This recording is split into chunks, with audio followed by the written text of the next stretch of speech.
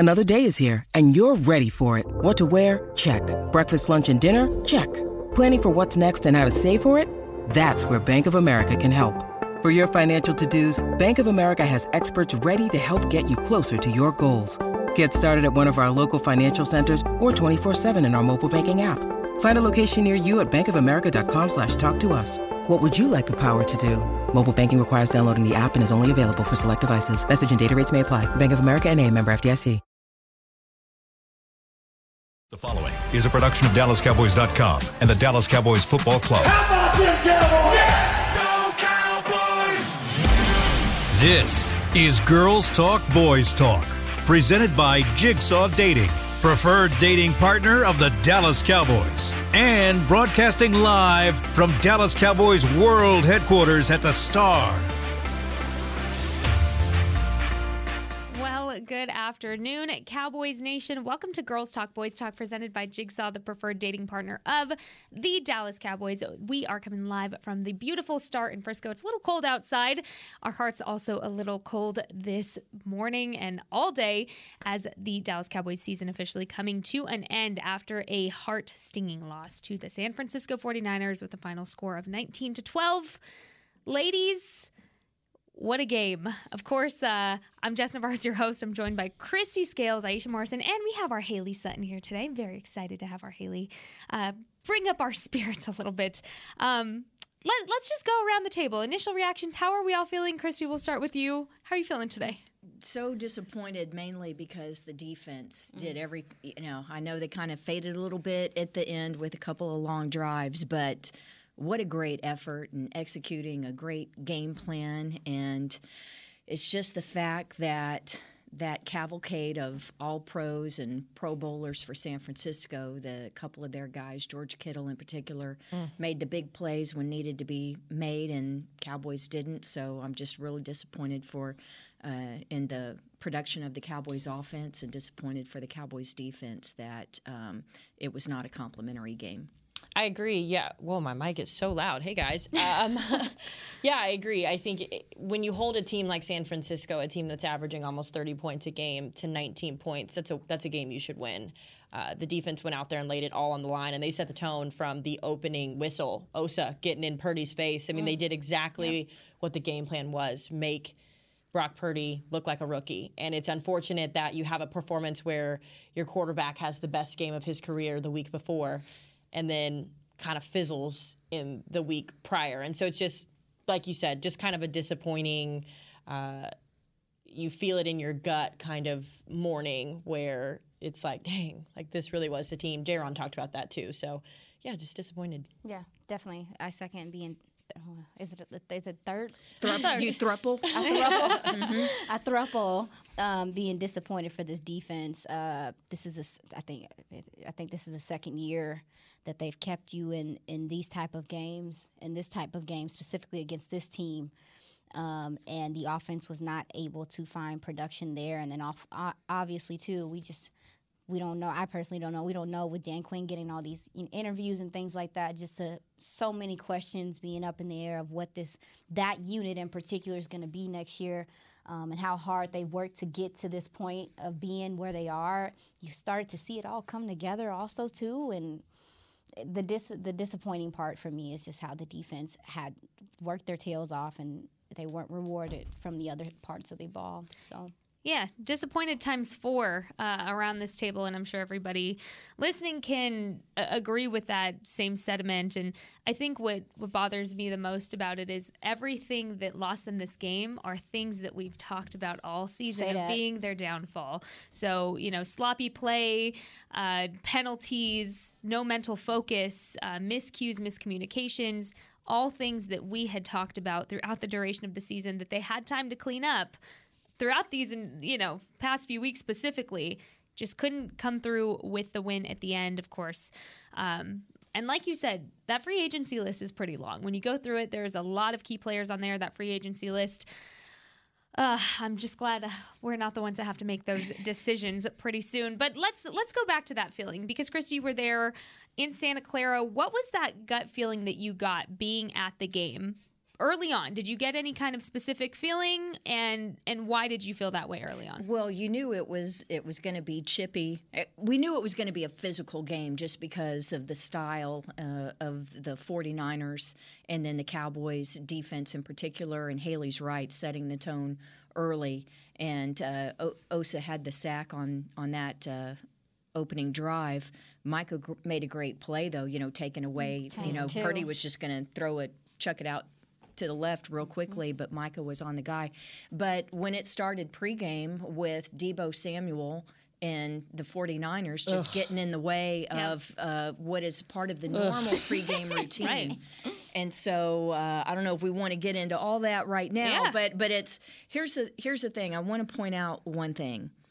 And that is, I think the league is going to take a look at what happened in this pregame. I do too. And see if there's something that can be done to make sure that you don't have players walking through in the line of sight and getting in the way of what was pregame operations for the Cowboys. So it wasn't just Brett Maher kicking off a tee, which he does early in pregame. But this was actual operations where you had Matt Overton snapping the ball to Brian Anger, who's spotting the ball at the 29-yard line for Brett Maher, and you've got Deebo Samuel and other 49ers just standing right there. And don't know if anything was said, but they definitely were trying to disrupt this operation and get in the head of Brett Maher, whatever. So, but here's the thing. Why did you have the players from the two different teams together? That's on the same side of the field. The way the rules are structured, part of the pregame operations, 60 minutes before kickoff is when you have to be on your separate sides. That's when the official pregame warm-ups begin. This is over an hour and a half before the game, okay? So when that happens, you, especially the kickers and punters, they go to all different parts of the field, and it's really important because for these outdoor games in Levi Stadium yesterday, it was so windy, and the gusts, and then you have a natural grass field, and like in Tampa the week before where the field was in bad condition. Anyway, these specialists and other players need to be able to go to different parts of the field. But I wonder if the league is going to address maybe extending that 60-minute period. So I think that there could be repercussions for this moving forward. I just think it was so poor. And I mean, I get it, right? I'm all about the social media trash talk and the, building up, and there's a certain level of gamesmanship to it, but it takes it to another level when now you're impeding their preparation, right? Like, this is something where, like, even if Brett hadn't had kicking issues before, it's still disrespectful. I mean, what are you doing? What did you hope to accomplish from that? And then just for Deebo also to go on social media and tag Micah and all the posts, it was so poor. And to me, if I'm a 49ers fan and that's the type of stuff I see, it made me look at Deebo differently, right? Because I think he's a tremendous player. I've never really known anything about him as a person, but now I see, okay, well, you were all up in Brett's space the day before. Now you're dragging Micah, like when they're kicking him when they're down. It really didn't set right with me. And just to add one more thing to it, when I say that it's 60 minutes before where you have to stay on your respective side of the field, the officials are not out on the field until 50 minutes before the game, okay? So there wasn't, other than coaches stepping in, or Jake McQuaid, who's our, there was no one to help he's pull it on apart. Injured reserve. Luckily, no one had to totally be pulled apart. Yeah. I mean, they kind of, they were kind of jawing in each other's face. Trent Williams, the all-pro left tackle, and Jake McQuaid. But, Jake's trying to step in, trying to get calmer heads to prevail. But petty is the word that was used. So petty. So petty. But here's the thing. It could have escalated, and not having officials out there, and then the fact that you're allowed to be on the opposite, all over the whole field. I just think it's going to be re-examined. Because Robbie Gould was, I'm sorry. No, go ahead. But Robbie Gould was right there, too.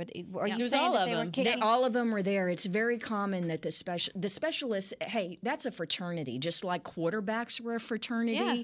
These guys, they all know each other, okay?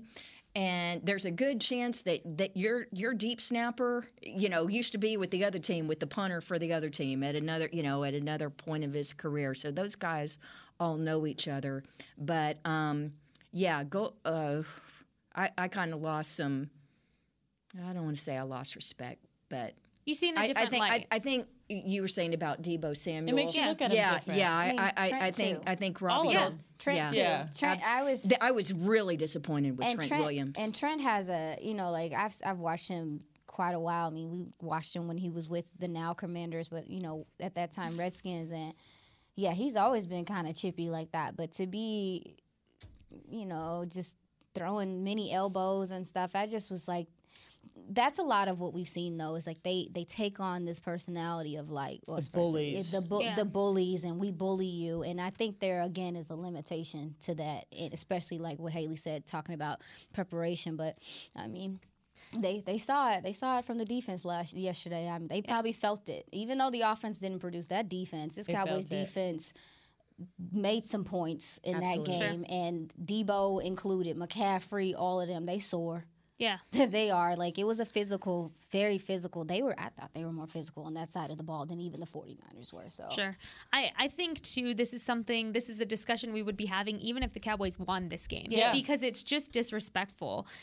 To put it lightly, it's disrespectful and it's toxic behavior. But, no, it is something that I think the league needs to look into, because next time, who's to say that doesn't turn into more of an escalated situation? And especially with those kind of teams that have this history of a rivalry and all this tension from last season to this season. I mean, to me, it's just protect your guys, protect your players. Don't put them in situations that could escalate, essentially. But just making that clear, we'd be having this discussion even if the Cowboys won, because if you haven't seen that video on social media, go look it up. It was all over Twitter if you don't know what we're talking about. But let's go ahead and take our first break, because coming up after this break, we're going to talk about the offensive performance and what ghosts from the Cowboys past came back to haunt them this time. This is Girls Talk, Boys Talk, presented by Jigsaw, the preferred dating partner of the Dallas Cowboys. We'll be right back. At Jigsaw Dating, we obviously want the Cowboys to bring that 6th ring home. But to be honest, we're more focused on finding the person who will put a ring on your finger. That's why we created a dating app that reveals your face through meaningful conversation, so you can date deeper. Because it's personality that matters the most, not looks. Join Jigsaw Dating today, dating partner of the Dallas Cowboys.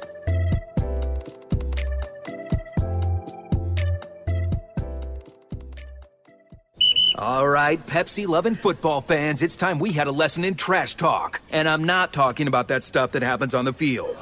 What I'm talking about is trash, and it's the only thing that belongs in your garbage can. No, recycling might not be as thrilling as converting a 4th and long, but next time you're thinking about throwing that Pepsi Zero Sugar bottle away, just cap it back up and pretend you're down by 6 with the recycling bin wide open. Know the difference? Make a difference. Be a team player and recycle. Visit PepsiTrashTalk.com to learn more. I'm Dak Prescott, quarterback of the Dallas Cowboys. And they snap it to Prescott, who looks right. It's not there. He escapes left. He'll run for a first down. Just like football, when it comes to crypto, it's important to have a team you can trust. With Blockchain.com, I know I'm in good hands. Since 2011, they've been trusted by millions around the world to buy, sell, and trade cryptocurrency. Prescott's going to run this himself. Run it up the middle, and he scores. Whether you're new to crypto or an active trader, they've got you covered. What are you waiting for? Get started at Blockchain.com.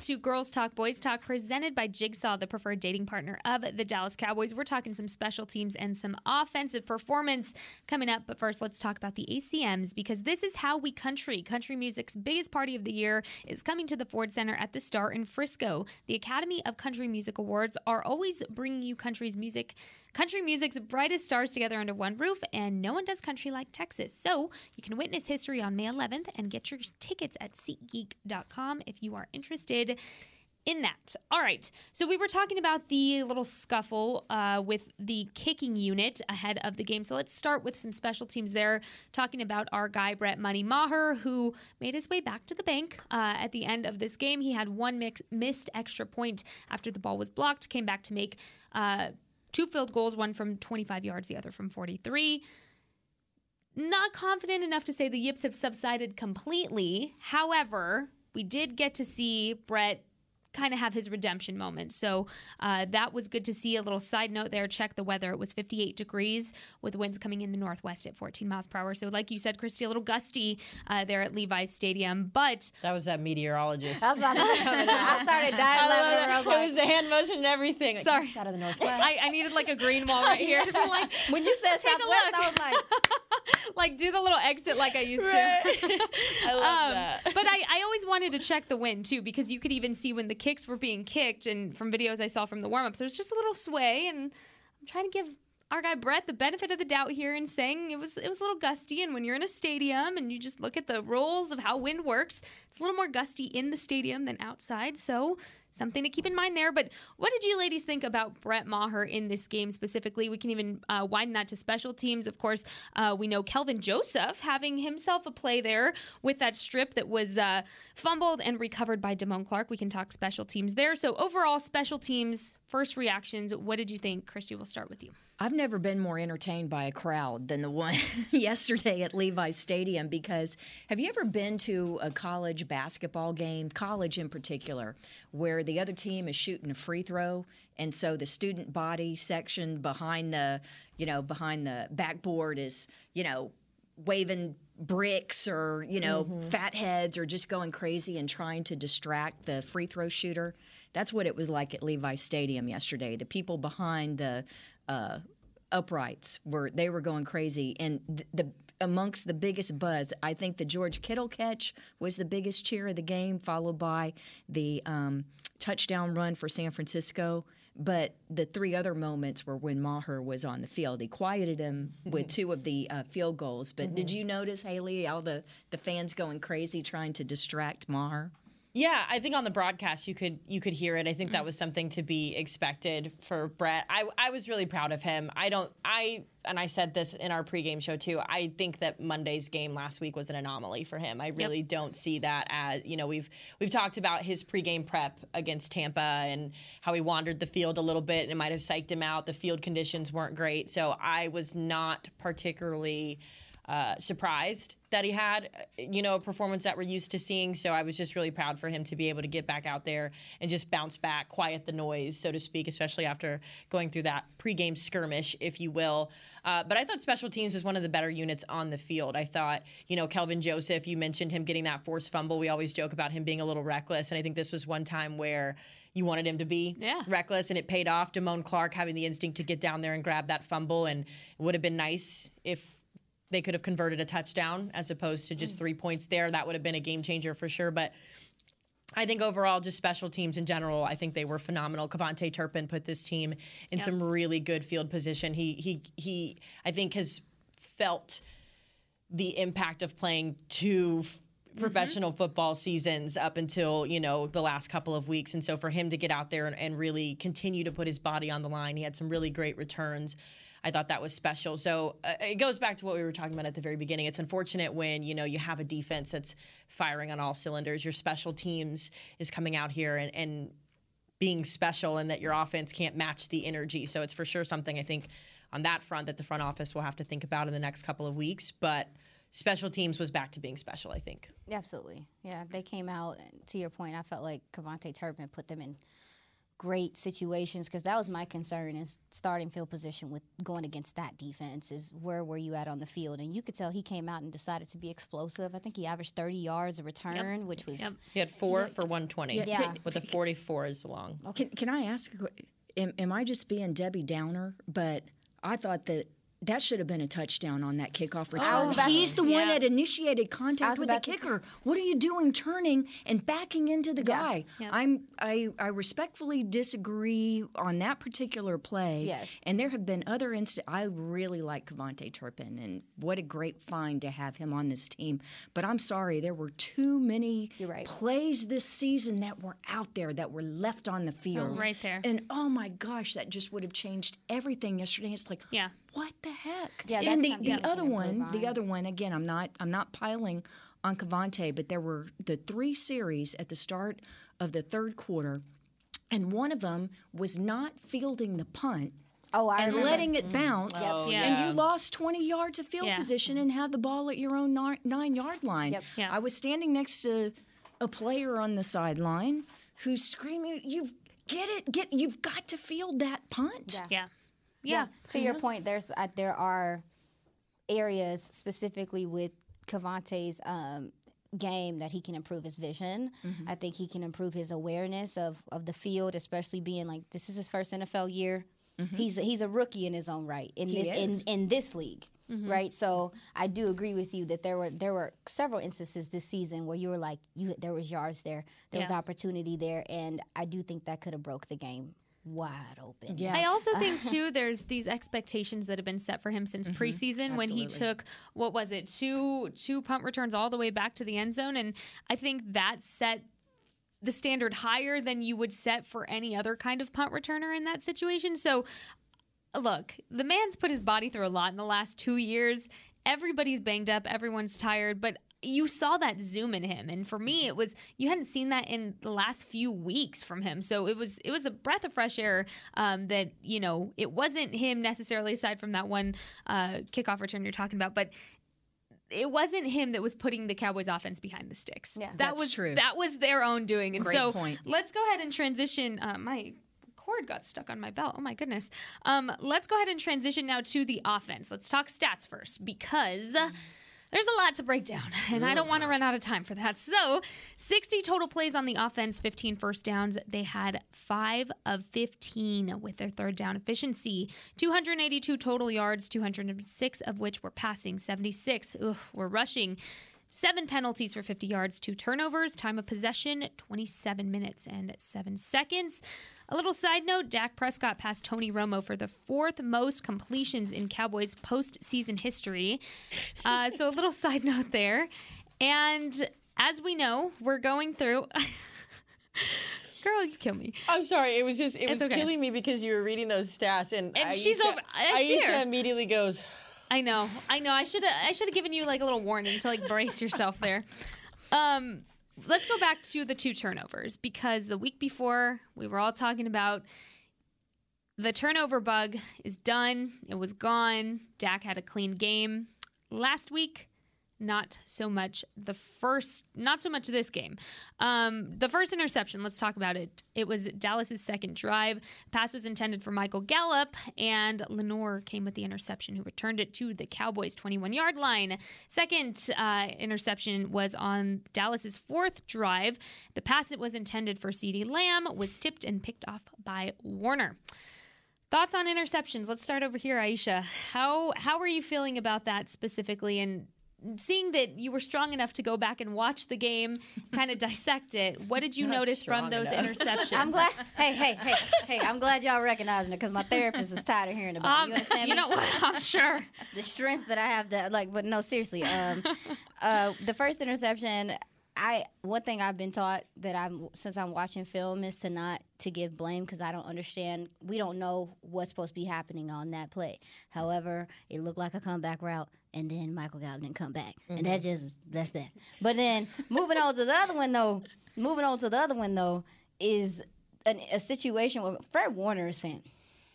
Fred Warner was everywhere yesterday, and he's not the norm. He's not the norm in which you would see a linebacker be able to break that quickly on the ball, to make those decisions. And I really think that Dak, in several instances playing against him, mistimed how fast that man is. But I also feel like we've been talking about it all year. You said it already. With these route concepts and the way that this offense beautiful is... note.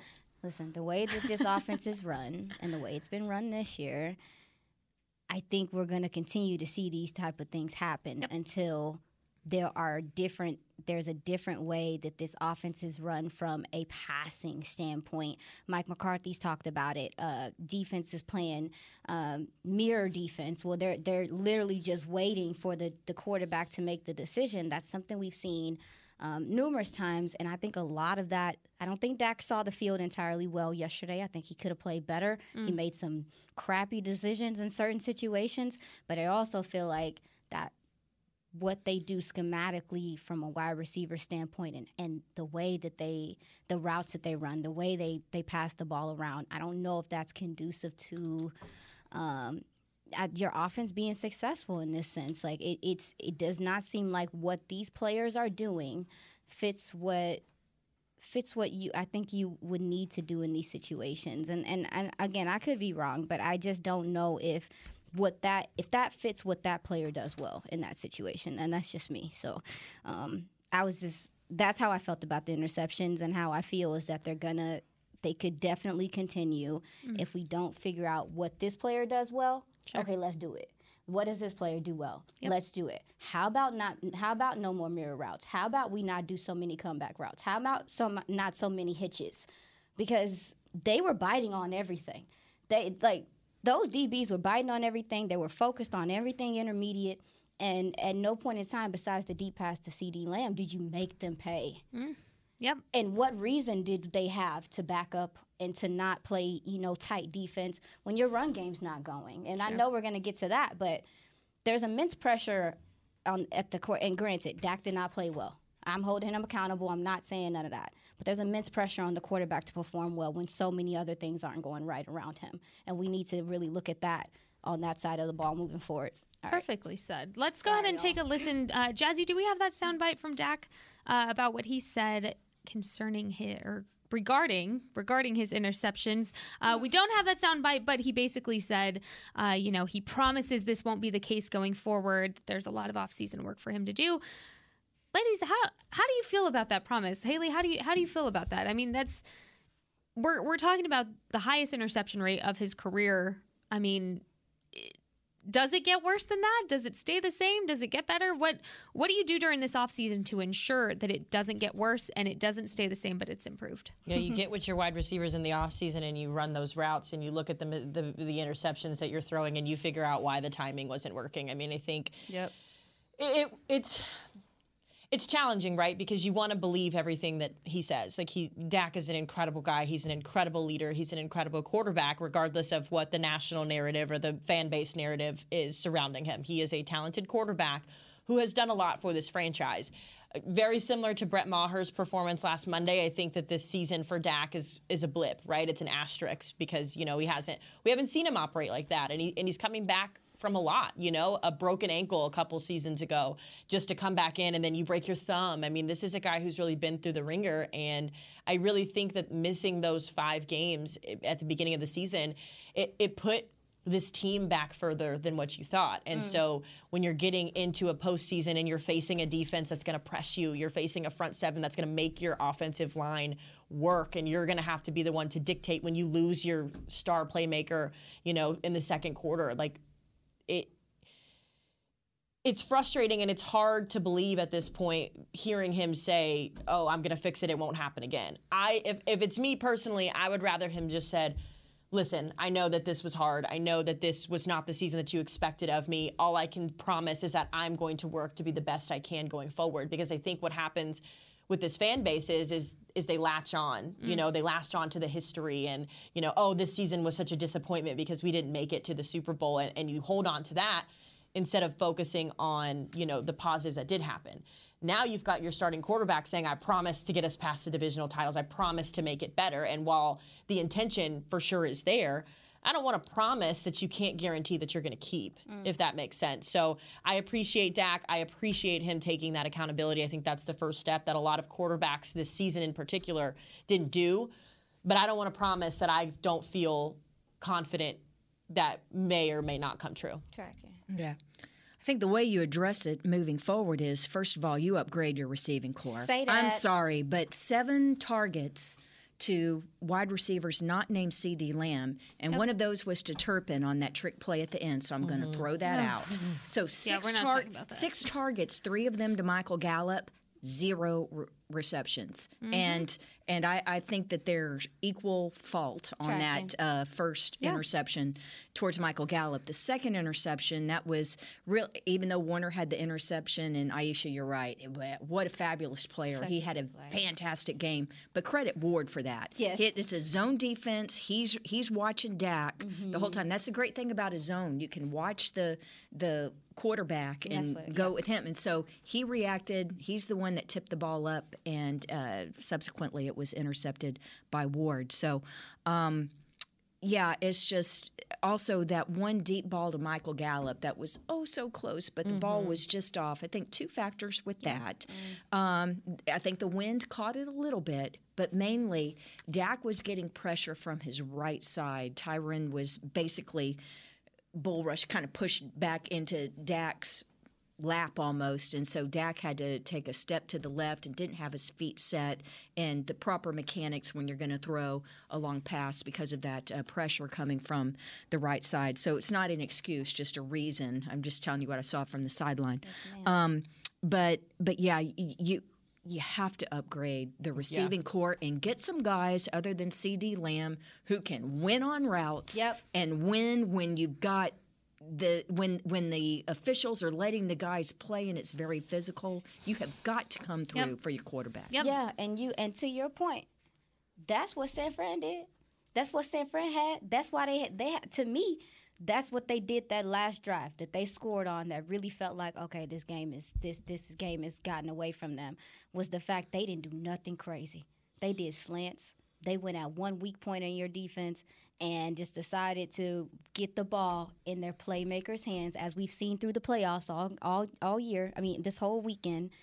And that didn't happen there. I mean, Dalton Schultz. I mean, like, there were no other receivers except for CeeDee Lamb. And I think it's clear, like, of course CeeDee Lamb had a dope day. He's the one that can really get busy against he's better than a lot of guys. It's one-on-one. And I think that's a lot of what the playoffs are you better than the next guy? Are you better than the guy across from you? Can you go make a play right now? And that's not what happened on the side of the ball. It's almost like going back to the basics, which is what we've been hearing for the past few weeks when they have these kind of losses. And obviously this one stings more considering it's season ending, but going back to the basics and doing what works, and we've seen that. That's what's frustrating is we saw it against Tampa Bay, going back to the basics and what works for this offense, but the inconsistency within this offensive game plan is just killing everybody, man. I mean, to me, personally, I don't even have a foot to stand on when it comes down to giving any kind of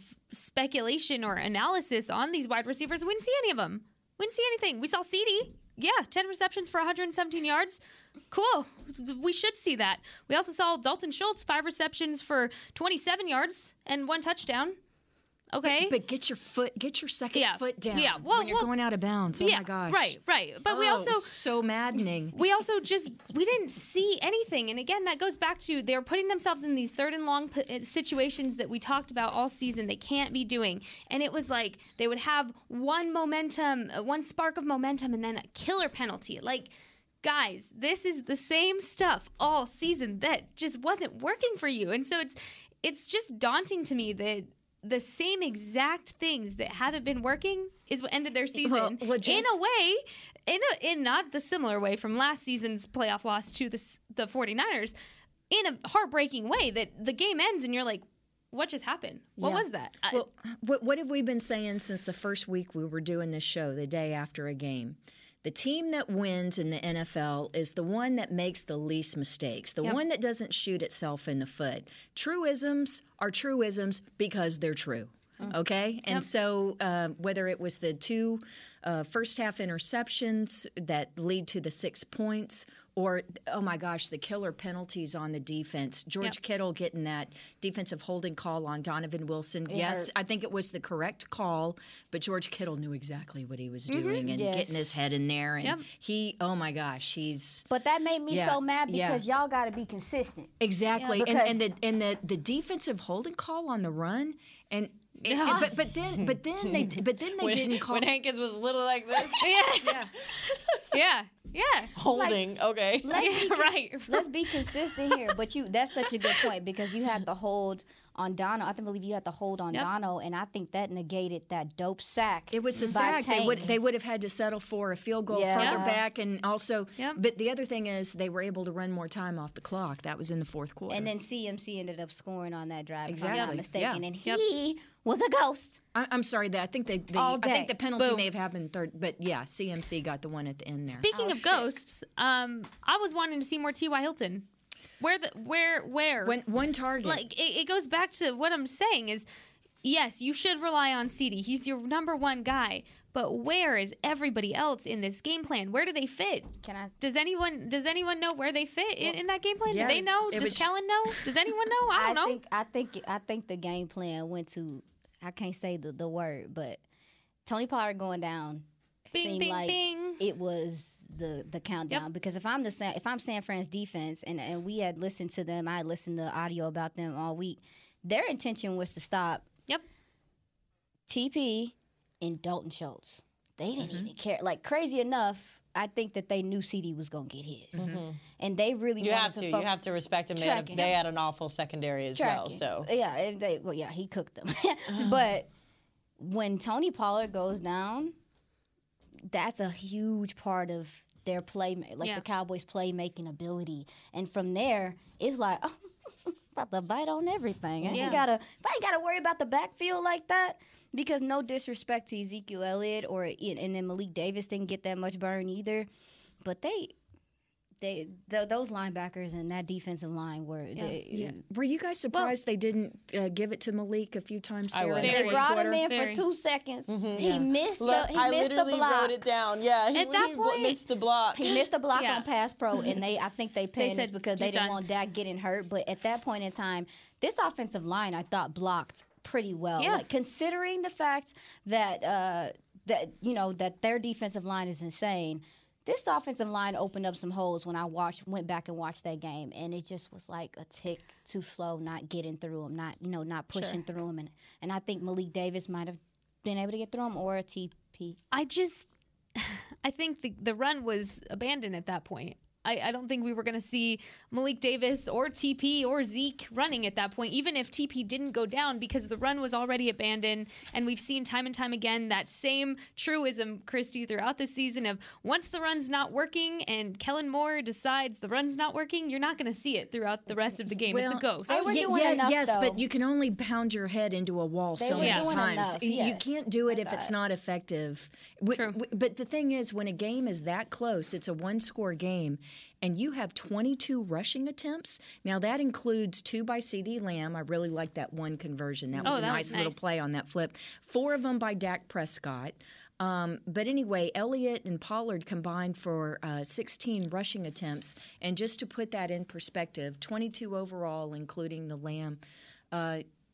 Mike McCarthy was saying, I don't know if this was on the record or off the record, but he did say last week that it needs to be 32 touches or more for those two guys combined. And when I say touches, that would be rushing, okay, not just dump off passes and stuff like that. And so when you only have those two guys combined for 16, and I know that Pollard missed the second half, but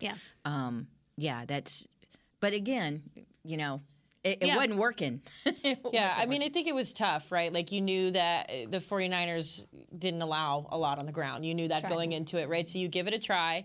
It wasn't working, and then you lose Tony. So it's a game of guesses, right? And I really just think at the end of the day, it was just a poor offensive execution. Yeah, you know what I mean? Right. There was even a moment where, and I tweeted about it, and it's the play now that everybody has been talking about, but 3rd and whatever when we settled for the field goal, and Dak's trying to thread the needle into CeeDee in double coverage, and T.Y. is standing like this. Yep.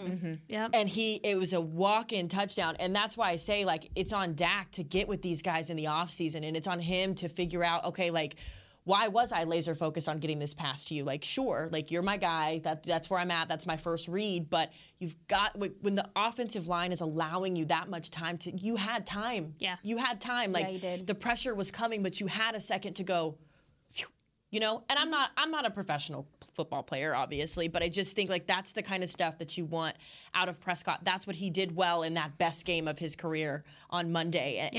And those are the performances. I don't necessarily care about the performance against Tampa Bay if we're not replicating or at least getting close to that performance the very next week, right? Because it negates everything you just did. And so for me, he's got to get out there. He's got to work with these guys. He's got to figure out that timing issue that they talked about all season and why And even T.Y., I think they even showed on the broadcast, like T.Y. came over and he was like, hey, man, like, what were you doing? And I think it's just seeing the field. Yeah. He didn't see it well didn't see it yesterday. But, let's credit the 49ers. They are the number one defense for a reason. They're number one scoring, number one total, number two rushing. And, man, it was so physical. Gosh. I just wish that I wish everybody had an opportunity to just one game down on a sideline to see what it's really like when you have two physical teams. And, I mean, it's like gladiators out there. Well, speaking of physical, we have to take another break. So coming up, we're talking about the defense, and we're talking about which player went into this game, talking about this bad taste in his mouth from last year's loss, and did he perform or did he underperform? We're talking about it after this break. This is Girls Talk, Boys Talk, presented by Jigsaw, the preferred dating partner of the Dallas Cowboys. At Jigsaw Dating, we obviously want the Cowboys to bring that sixth ring home. But to be honest, we're more focused on finding the person who will put a ring on your finger. That's why we created a dating app that reveals your face through meaningful conversation, so you can date deeper. Because it's personality that matters the most, not looks. Join Jigsaw Dating today, dating partner of the Dallas Cowboys.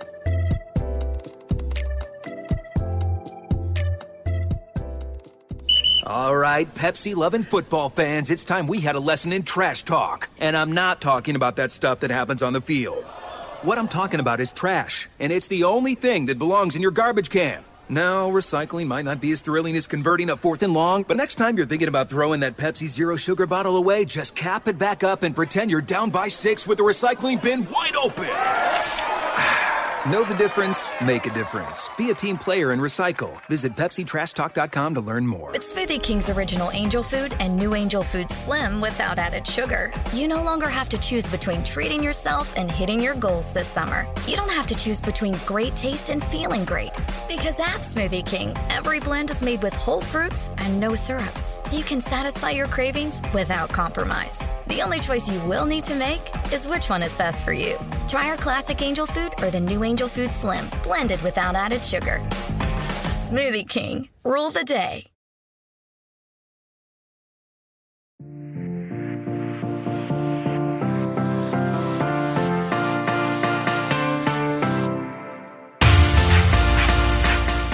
To Girls Talk, Boys Talk, presented by Jigsaw, the preferred dating partner of the Dallas Cowboys. Let's talk defense, but first, let's talk the Star District, because just steps away from the Dallas Cowboys World Headquarters in Frisco, you can visit the Star District, your destination for excellent dining, premier shopping, and exciting events. Visit thestardistrict.com for more information on that. All right, ladies, defense, let's talk about it. Deron Bland, anything but bland during this game. 10 combined total tackles, Donovan Wilson having 8, Tank having 6 total combined tackles, 1 sack, and 2 of those tackles were tackles for loss. Keep in mind, Tank is somebody who has talked about this bad taste in his mouth. Haley, we've talked about this before. From last year's game, we'll talk about his performance in a bit, but he recorded this sack in the first quarter, has 3 career sacks in the postseason, tied for 7th in team history.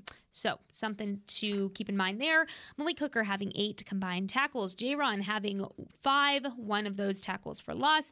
Dorrance Armstrong having 3. Osa Odigizua, 5 tackles, 1 sack, and 1 tackle for loss. So let's talk about what that meant for San Francisco. They had 63 total plays, 21 first downs. They were 7-14 on third down efficiency, 312 total yards, 199 of which are rushing, 113 passing. Or, excuse me, flip that. 199 passing, 113 rushing. But, y'all, I don't know about y'all. I didn't sleep well last night. And one of the things that kept replaying in my head is that George Kittle bobbled miracle catch. Just stuck with my head. It's one of those things that you watch and you're like, dang, that was great. But we'll talk about that. Christy, I know you specifically wanted to talk about this catch.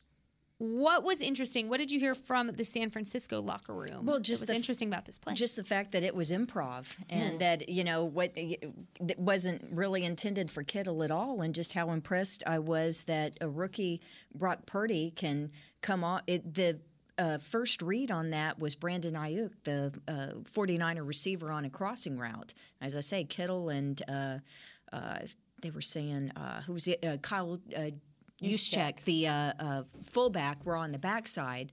And so it was an adjustment. Kittle saw what was happening and saw that there was an opening up the middle of the field and took off. And Purdy recognized that and hit him. Not quite in stride, but, it wasn't the fact that it was a tip, he tipped the ball to himself and made this awesome juggling catch. It was side adjustments on for both of those players, and the fact that the rookie was on one side of it. I just thought that was outstanding. Chunk plays was the name of the game. We knew that this was going to come down to it, that San Francisco offense going to have those chunk plays. But other than that, this defense played one heck of a game.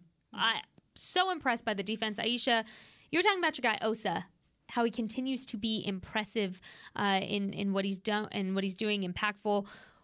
Overall, defensive scoring, how did you feel the defense did yesterday in just overall performance, keeping some hope alive again until they were just gassed at the end of this game? Yeah, I mean, I thought the DTs played so well to start that game. Hankins, Watkins, Osa, those guys set the tone early, and say what you want to say, San Fran struggled to run the ball too. Mm-hmm. They just figured out how to get it going in the passing game to a degree, but they struggled to run the ball too. And you're talking about a team that I think is averaged over over 100 yards a game since Christian McCaffrey has been there. The way that the Cowboys were able to bottle him up and for him to not truly be a factor in this game besides really short yardage situations, incredibly impressive. The game plan that Dan Quinn had in place to really make Brock Purdy have to win this game, I think it worked for the majority of the time until you just, towards the end of the game where you didn't get enough. I really do wish they could have capitalized out of the opportunities they had to take the ball away. I think that could have shifted things, but I just don't know how much you could complain about how they tackled, how they hit. I mean, Donovan Wilson definitely made his presence felt, known, everything, but it's I thought the defense played as well as I think they could have in those situations, and I thought it was enough, in my opinion. You're talking about a 49ers team where the storyline was the yakability during this game. Tracking. Haley, how do you feel like the Cowboys defense capitalized on making sure that yakability was shut down early on and really through most of the game? Just look at Debo's numbers. He was 7 of 45 and was really a non-factor in the second half. I thought he had an okay first half. But, I mean, that was kind of it. I mean, when George Kittle is your guy that's leading the way in that category and just yardage in general, and that's no disrespect to George Kittle. I thought not only was he the most entertaining part of the game, but he was the best player on the field for sure, at least from an offensive perspective. So, listen, we've said it this entire time. I think that the defense did everything and more that they could have done to win this game. You held a San Francisco's 49ers roster that is littered with offensive weapons to 19 points. And that's less than that, right? Because it was the pick, right? Well, you had the 2 interceptions led to 2 field goals, so the defense was put on the spot, and just holding them to field goals was I'm sorry, good. I didn't mean to interrupt you. I'm sorry. You're good. Go ahead. Sorry. No, that's it. Like, there's nothing really more that this team could have done, from a defensive standpoint anyways. And then you mix in special teams and them getting in there and tackling physically, like you mentioned. I think they did well. I think the good news is that there's a foundation built. I think where it gets tricky is that the list of free agents that we have, especially on the defensive side of the ball, is extensive. You've got Donovan Wilson on that list. Leighton Vander Esch is on that list. Anthony Barr is on that list, just to name a couple off the top of the dome. So the tricky part becomes, do you sustain that defensive foundation that you've built? Yep. Christy, one last thing before we run out of time. We were talking about injuries and, of course, sending all of our well wishes, prayers to Tony Pollard, but also Carlos Watkins went down, and you wanted to talk about that a little bit as well. Yeah, he had worked his way up into the starting role at defensive tackle, and he suffered the calf injury late in the first quarter. He ended up only playing 7 plays, and so I think that especially that 91-yard series by the San Francisco offense in the fourth quarter, you could see that the defense was getting worn down. Well, you were missing one of your top DTs in there, part of the defensive tackle rotation, so I think that that had something to do with it. But I'm so glad that both of you mentioned Donovan Wilson along with Leighton Vander Esch. My MVP, baby, Donovan Wilson. I think Dono. I'm sure that the Cowboys are going to make him a priority signing free Top agent of the list. to re-sign him. But it's just I think he's one of the most underappreciated players on the entire team. This is his first full year. Yep. This was his first full year playing a full season. So shout out to him. Shout out to him for taking care of his body and being able to stay healthy and be an impact on this team, because I think that's a big part of why he hasn't been able to, is because he's been injured. And so what did we say in the first week of the regular season? That he was the Golden Whistle Award winner from Coach McCarthy and from the strength and conditioning staff for all of his hard work and overcoming injury and that. And so I'm so happy that it paid off for him this whole season. JK too, right? We got to send he was fantastic. Yeah, we got to send well wishes to him as well. Sounds like he has a torn labrum. He's going to have surgery on that. He played through numerous injuries. Sprained knee. Yeah, so he definitely to that list of gentlemen. Like, I would love to mention him and say that I hope he's good too. Definitely. A lot of banged up guys in this locker room, and now they have time to rest. They have plenty of time to rest. You know what the busiest room is going to be for the next 2 months? The operating room, because everybody goes in and gets their off-season surgeries. The wide receiver room? Yeah, I was like, please. I hope. All right. Well, that is all for us here on Girls Talk, Boys Talk. I still hope you all enjoy the rest of your day, the rest of your week, or try to. You can be in mourning for a little while, and then let's move along and let's focus on the offseason. We're not done. A lot of free agency, a lot of draft stuff coming up as well. So plenty to continue to talk about. Just wish it didn't end in the way it did. But thank you so much for joining us. This has been Girls Talk, Boys Talk with Christy Scales, Haley Sutton, Aisha Morrison, our Jazzy Marshall in the back. I'm Jess Navarez. We'll talk to you soon. Have a great rest of your day, Cowboys Nation. This has been a production of DallasCowboys.com and the Dallas Cowboys Football Club. How about this, Cowboys?